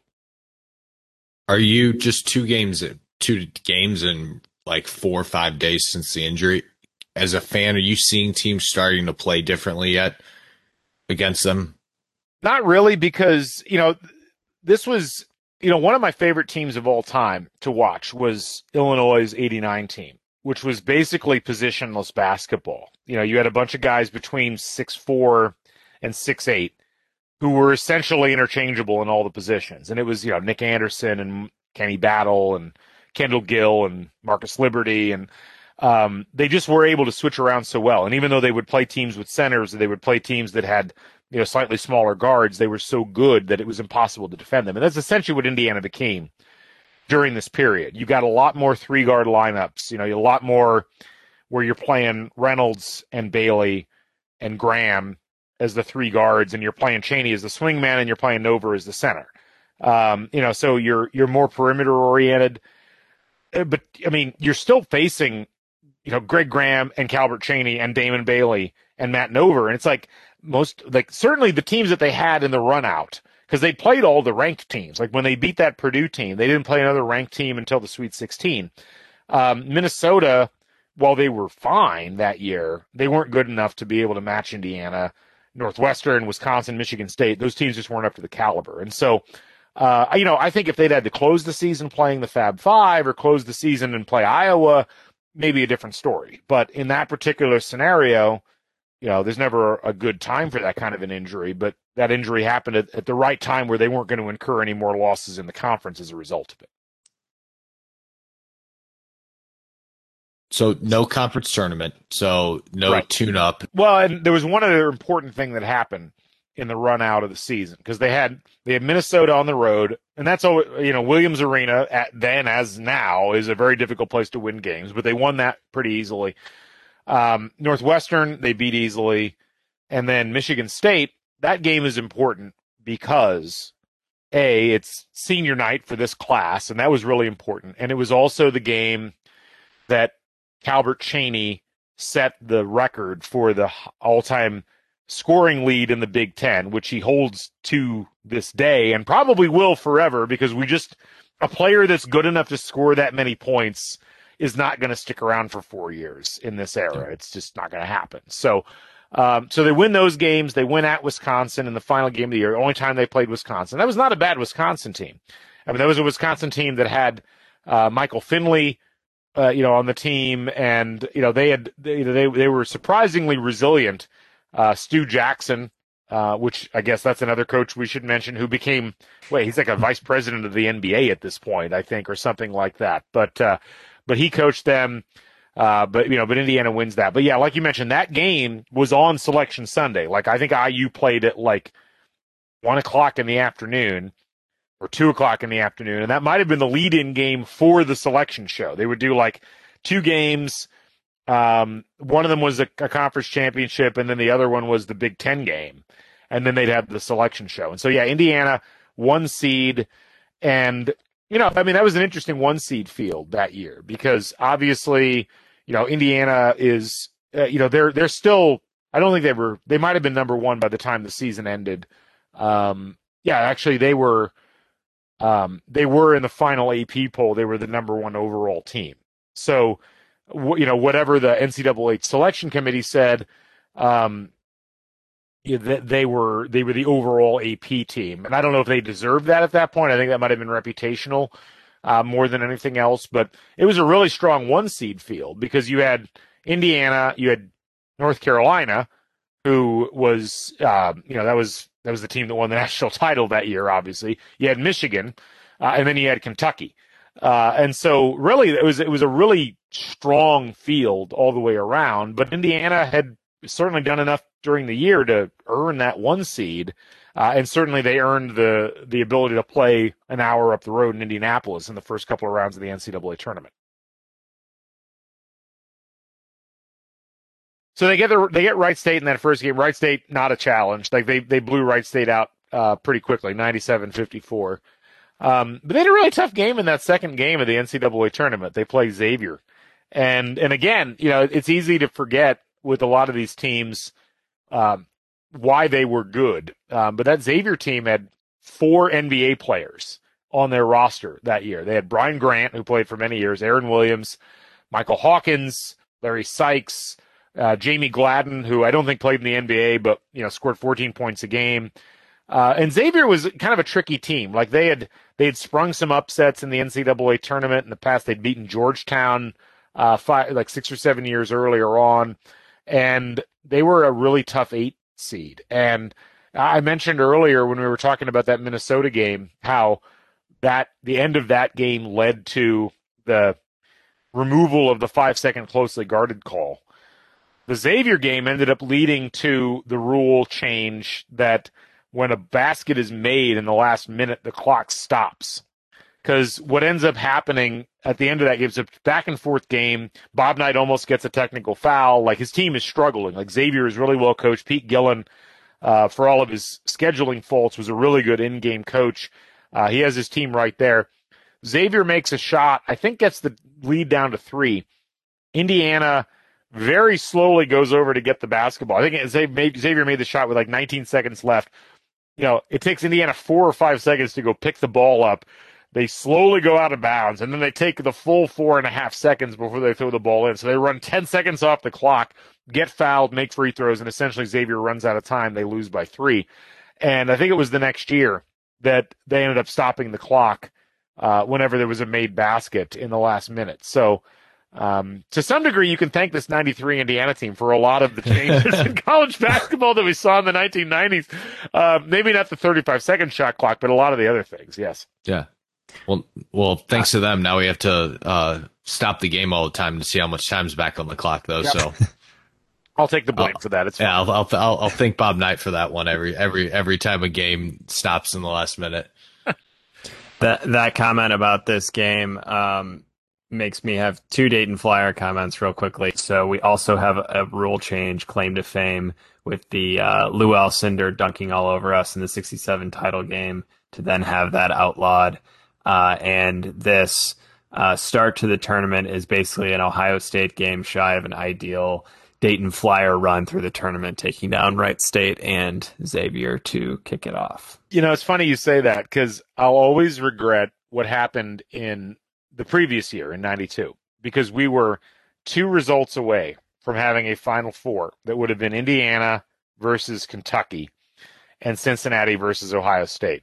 And, this was, to me, this is the crucible of Midwest basketball, like this particular time period. And I can't think of a more that Final Four. I feel like they would have had to have moved it out of Minneapolis and moved it to, I don't know, Indianapolis or Cincinnati, somewhere to be able to play that effectively. But yeah, this was the time period where like these teams were, they were playing about as well as we'd seen them play like collectively over the course of time. And I'll always think about that, like that run, because they didn't get Ohio State, but instead they got Louisville in the Sweet 16. So you're still staying pretty close geographically to all of these things. Mm-hmm. Yeah, that Louisville game was fun too. That was one. Louisville was a team that Indiana played pretty regularly. They were still in the Metro Conference, which would very quickly turn into Conference U. Or I guess it was the Metro was there, and then it dissolved, and then a lot of the Metro teams moved to the Great Midwest Conference, and then that turned into Conference USA, and then Conference USA got a bunch of teams stolen from it, so it's nowhere what it used to be. But that Conference USA for a while was a pretty fun league with a lot of cool teams in it. But Louisville was a fascinating rivalry between Louisville and Indiana because, Louisville won the national title in 80, Indiana won it in 81. Louisville won the title in 86, and famously at their victory banquet, the mayor of Louisville, stands up and says, the next time those Hoosiers come over the river, The next thing they're going to see is this, and he holds up the big Louisville championship banner.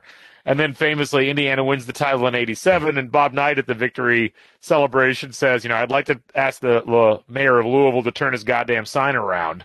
Like that it wasn't like Kentucky where it kind of feels like a religious feud. Like Louisville they were a rival that you could respect, I guess, to some degree.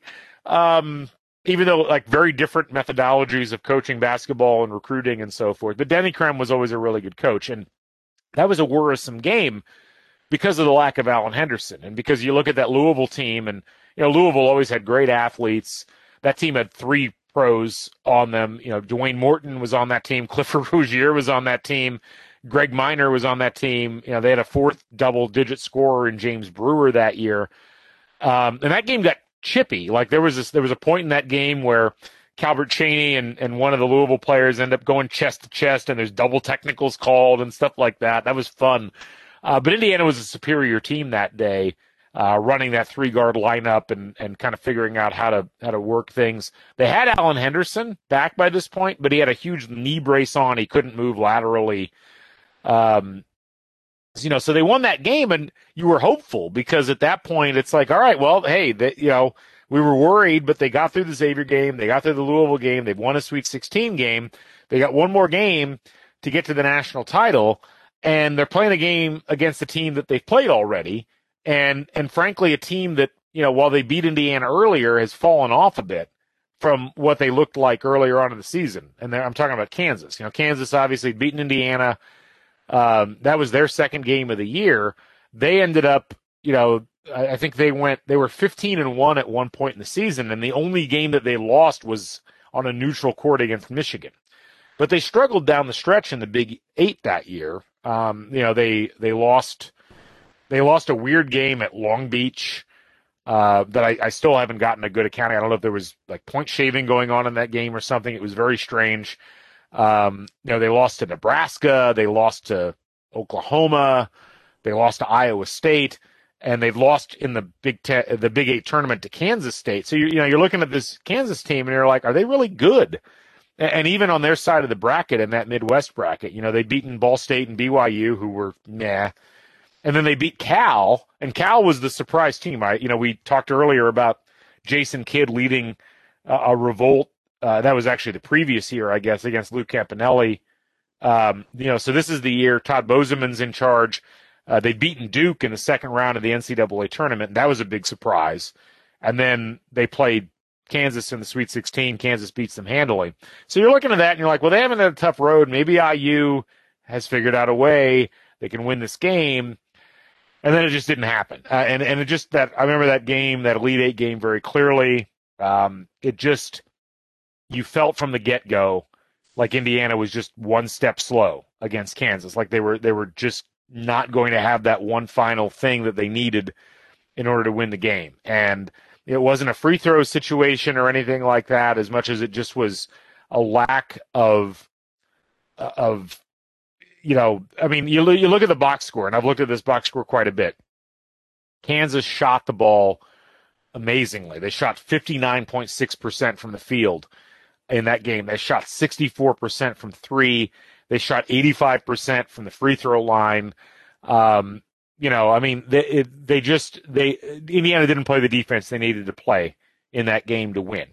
And it's not like Indiana was terrible. I mean, they shot, they shot 45% from the field, which wasn't great, but they only shot 33% from 3.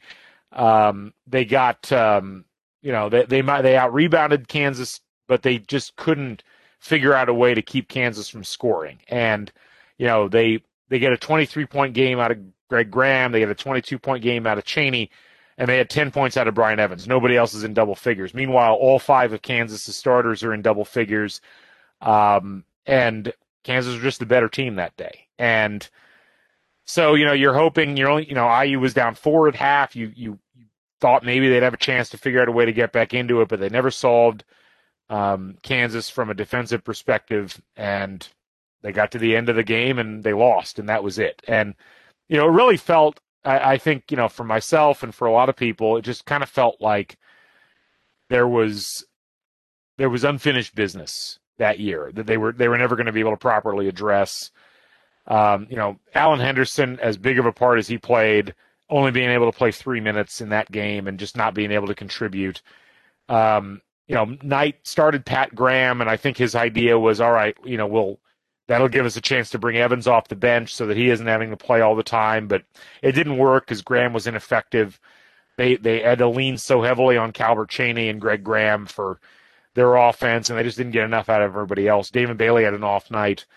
So it was crushing. Like that was a tough loss. For me, it was a tough loss for I think everybody in the IU fan base, but it also wasn't a shocking loss because, as I mentioned, a month earlier you lose Alan Henderson, and it felt like it probably wasn't going to happen because you just didn't have a complete team. And much like in '75, when Scott May breaks his arm, and they make it all the way to the regional final, and they lose the game. You're very disappointed as an IU fan, but you're not shocked because it's like, well, we don't have our complete team out there. And, I think that ends up being the epitaph of this season. I don't think more depth would have helped. It certainly wouldn't have hurt. And if Chris Lawson doesn't transfer, or if they got somebody else in the pipeline that can take their place and play reasonable post minutes, maybe it's different. But, at the end of the day, Alan Henderson was an A- player or an A player that year. You're probably not replacing him with a C+ bench guy and having much of a difference in a game like that against a Kansas team that was clearly Final Four caliber and had a lot of really good players on it. Do they win the game if they have their secret weapon from Yugoslavia? Oh, yeah. If Renko's on the team, they win by 20, no question. And then they go and they beat North Carolina, and then they beat the Fab Five in the championship game. It's a coronation at that point, no question. No one talks about the Fab Five any longer. Yeah, we never see. Whatever happened to those guys? Yeah, we're doing 30-on-30s on Yugoslavia, and all their basketball players they're pushing out to Indiana. It's not once brothers; it's once triplets. Like this is along with Divac and Petrovic. This is the other guy. It's amazing. No, that was a fascinating chapter to say the least. Do you think as time passes, are they the forgotten group that has had so much success there? I would say no. I think it's interesting because even though they didn't win, I don't think this class is forgotten. Like, anybody over the age of probably 32 or 33 at this point knows Calvert Chaney. They know Greg Graham. They know Matt Nover. Like, it's not a forgotten class. It's, I think you can make an argument that like the 1980 class or the 1983 class are probably slightly more forgotten just because those teams like either won things right after or won things earlier on in their careers when it wasn't their accomplishment. Like the 83 class had Randy Whitman and Ted Kitchell, and Whitman played for years in the NBA.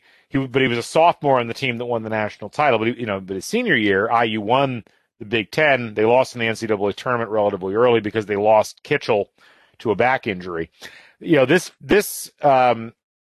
era of IU basketball, really 91 to 94, it's not forgotten among people who were around at the time and people who were older because it was the last real statement of greatness by a Bob Knight team. He had some good teams after that, but nothing that came even close to this. And, that particular sequence, 91, they win the Big Ten. They were co-champs with Ohio State. They lost in the Sweet 16. 92, they didn't win the Big Ten, but they went to the Final Four. 93, they win the Big Ten. They go 17-1, which I think that, that doesn't get talked about enough. Like to go 17-1 in an 18-game conference season, it wasn't done, and the closest that you saw teams come to it was the 18-0 that Indiana went in 75 and 76. And then even the following year, they didn't win the Big Ten, but they went to the Sweet 16.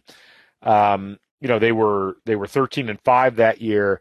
That run was among the most successful and impressive runs. It was the most consecutive regionals, like Sweet 16s, met or achieved by a college basketball team during that period. More than North Carolina, more than Duke, more than Michigan. So you take all that into account. I think that it's a team that it's remembered fondly and wistfully, because I think everybody wanted that team to have something to hang on the wall other than a Big Ten championship that said, how great they were in the overall history of Indiana basketball.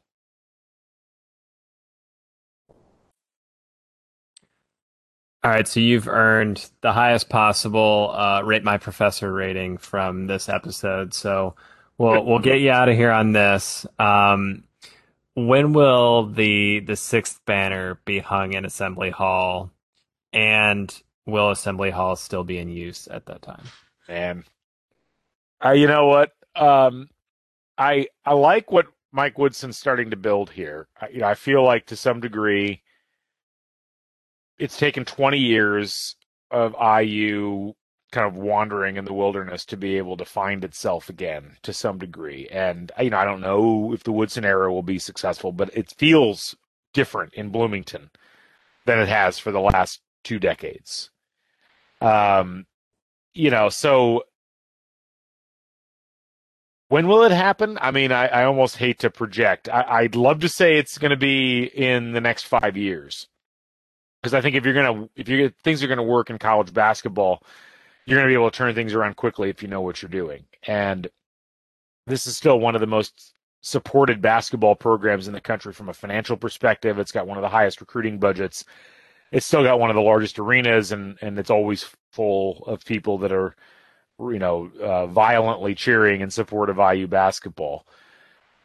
And I think Assembly Hall is going to be around for at least another decade. They had a chance to replace Assembly Hall in the last decade, and they instead decided to spend $50 million on renovating it. And I was actually in favor of replacing it. And I say that as a IU person. I've got 3 degrees from IU. I am a 4th generation IU alum. My great grandparents went here in literally the 1900s. And so I'll match my IU bona fides over up to anybody. But I did feel like Assembly Hall probably needed a replacement because it's an old arena. I mean, it's structurally old, and before the renovation, it really felt like you were walking into a huge high school stadium. It was a very, very Spartan entryway and Spartan facilities. They did a really great job with the renovation. But I do think at some point they're going to need to build the new arena that they've been thinking about since the mid-'90s. But I think in the next 10 years, we'll still have Assembly Hall.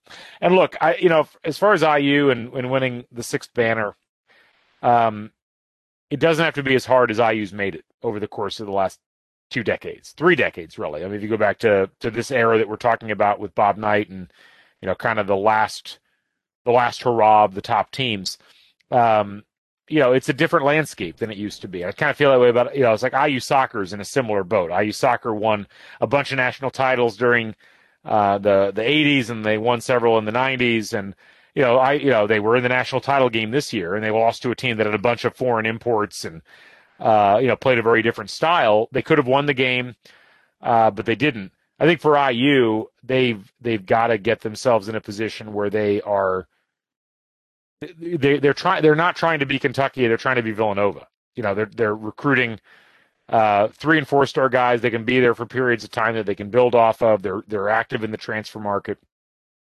I don't think the distance between winning a national title and being in the second round of the NCAA tournament's that great at this point. Virginia won a national title a couple years ago, and they hadn't even been to the Final Four before they did. Texas Tech almost won the national title in that same year. Baylor won their first national title this year, and Gonzaga almost won it. It's the margins aren't that huge. And IU's got all the natural advantages in the world to do this. They just need the right people in the right places.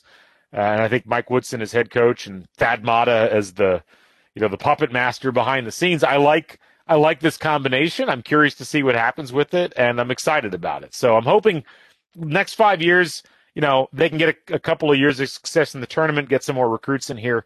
I think it could happen. And we need it because, as much as we love football and as much as we're excited about football being great, for the first time in a while, this is ultimately a basketball school. It's a basketball state. I remember in that 2013, 2012 era, the energy walking around Bloomington, being in Assembly Hall, it was unbeatable. And I'd love to have both of those things going at the same time. The place might explode. Quick thoughts on the movie Hoosiers. So I think it's become somewhat unfairly derided over the course of the last decade. Like, it's become fashionable to hate on Hoosiers. And I think to some degree it's because it's set in the 1950s. And it feels like it might as well have been set in 1750, or 1760. Like, it feels like a completely different era. I remember when it came out in the 80s, it was such a seminal sports movie. And it's easy to lose sight of that. Like, because, I mean, yes, Hoosiers it's a little hokey.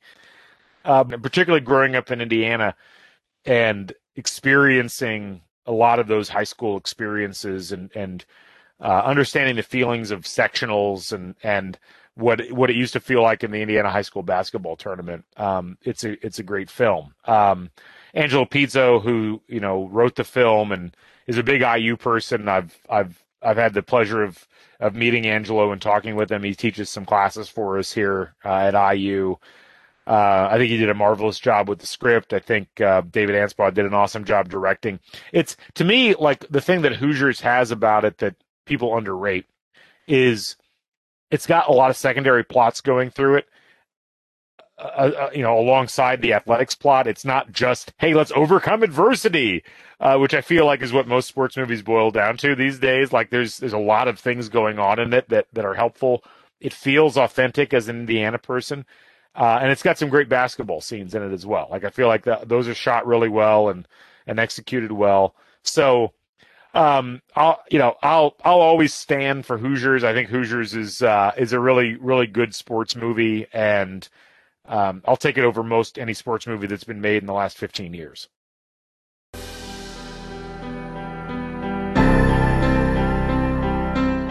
There you have it. That is the story. And these are the college basketball stories. Is it 100% accurate? Yeah, that sounds right. Follow us on Twitter at the CBB Stories. Also, see all of our inebriated storytelling podcasts as part of the Stories Podcast Network at the Stories Pods on Twitter, as our guests rewrite the past across various sports. Alcoholic drinks are consumed voluntarily by our guests at their own discretion. Please drink responsibly.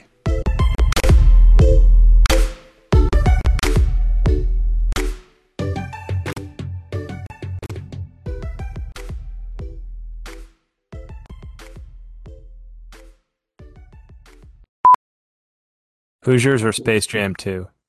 I haven't seen Space Jam 2. You don't need to, I don't think. Yeah, that's the thing. I've heard it's not ideal. I got to be honest. Doesn't sound good. I was 17 when the first Space Jam came out, and it never even occurred to me that I should go watch that. So I've seen bits and pieces of it, and then I've essentially seen the whole thing since then.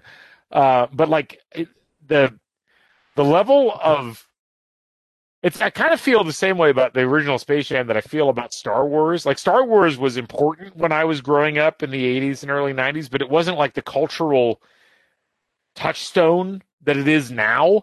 And I feel the same way about that Space Jam. Like, Space Jam was fine, but no one talked about it the way they talk about it now. They talk about it now like it was, like Gone with the Wind or Citizen Kane. And I don't totally grasp that, guys. It's an interesting thing. I guess we coalesce around these things, especially as sports fans and basketball fans. And it was in the original Space Jam, fun movie. Certainly, but I don't have a lot of desire to see the current one, and I'm sure I'll see it at some point. I've got two girls under the age of 6 right now, so it's in my near future, but it's not something I'll plan on watching. Let's put it that way. You looked like you were going to say something, Lynch. One other question. So give us, Jared and I were 2 and 3 years old during this year, but Calbert Cheaney, obviously statistically, but give us a comp of a current or recent day, just the type of player he was. And you can do college, you can do pro, whatever, but give us a sense of just how great he was during those 4 years. It's hard to give a comp of Cheaney. I need to do a better job of looking at player individual statistics and kind of getting a sense. Yeah. Let me. It might be easier for me to give you a sense of who he was as a player. I mean, that's what I mean, not statistically, but if you were just watching him. I mean, even statistically, like just reading off his statistics, like the 4 years that he was at Indiana, his freshman through senior year, his points per game were 17, 21, 17, and 22. His shooting percentage overall, his 4 years, 57% from the field, 60% from the field, 52% from the field, and 55% from the field. And that includes 3-point percentages of 49%, 47%, 38%, and 43%. He was, and during that time also, he's averaging about somewhere between 4 and 6 rebounds a game. He was so amazingly consistent game in and game out from the first game of his freshman year until the time that he graduated. He was, to finish as the all-time leading scorer in the conference by a pretty significant margin. That's why it's so hard to give a current day comp, because you just don't see players like that anymore. So you could look at any one of a number of players that have left the Big Ten early that kind of fit that general mold and just be like, what would that guy have been like if he had been at that school for 4 years? And you just, like, you don't know. Like, you just, it's hard to really get your head wrapped around exactly how that would work. The thing about Chaney, he's 6'7". He was not like heavy set. He was a really, silky guard. He guard/forward. He could move really well with the ball. He could move really well without the ball. And he just had this innate sense of where he needed to be on the floor at all times. And he was pretty good on defense too. Like, was he the greatest defensive player in Indiana history? No, but he certainly held his own. And with the players that he had to guard, you never worried about Calbert Chaney having to guard a guy. And, you compare him with someone like Steve Alford, who was not a great natural defensive player, just, he wasn't that athletic. Chaney had none of those issues. And so, it's one of those where I think when you watch film of Chaney, he doesn't initially blow you out of the water because he's not a Glenn Robinson. He's not a Chris Webber. He's not this, obvious physical presence that is clearly superior physically to everybody else on the floor. But to some degree, that makes him more impressive because it's like, here's this rail thin 6'7" guy that's just out there running around you, getting the ball and putting it up and putting it in the basket. He wasn't flashy. He was a guy that he would make great plays. He would dunk the ball. He would do things that you needed to do that would get the crowd pumped up. But he was never the type of guy that just sucked the oxygen out of the atmosphere. Like, he was part of the oxygen. Like, he almost provided the oxygen to a large degree. And I asked because, he had a long NBA career, but it was a long brief because he did well when he was on the Bullets to start, and then he basically a journeyman from there on out. And I don't think people nowadays think of him as how, he's still the leading scorer. Like you said, probably will always be the leading scorer, and just how good he was in college, I think loses some sense of that just based off, and he didn't make a name really after his college days.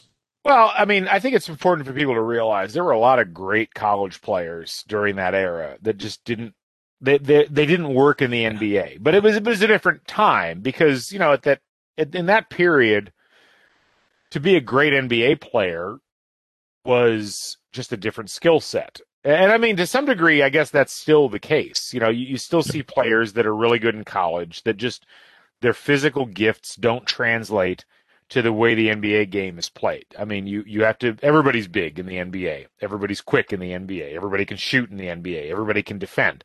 So to be an exemplary player, you either have to be an ungodly great shooter from outside, or you have to be a physical specimen that doesn't have an equivalent elsewhere in the league. And I think for Calbert, you look at his NBA career and it matches a lot of other players that were really good in college during that time period and just never quite panned out. And I think for Calbert, the biggest issue was his size. Like, he was 6'7", but he was built like a 6'3" guy in a lot of ways. And, so much of what he learned in college, the system he played in and the way that he interacted with the basketball was based around screening and cutting and the motion offense, and that's just, you don't get that during that time period of the NBA. The NBA is very much at that point a league that is based upon a lot of ISO and a lot of individual creativity, and that's just not what his game was built off of. So I think he gets a lot of points for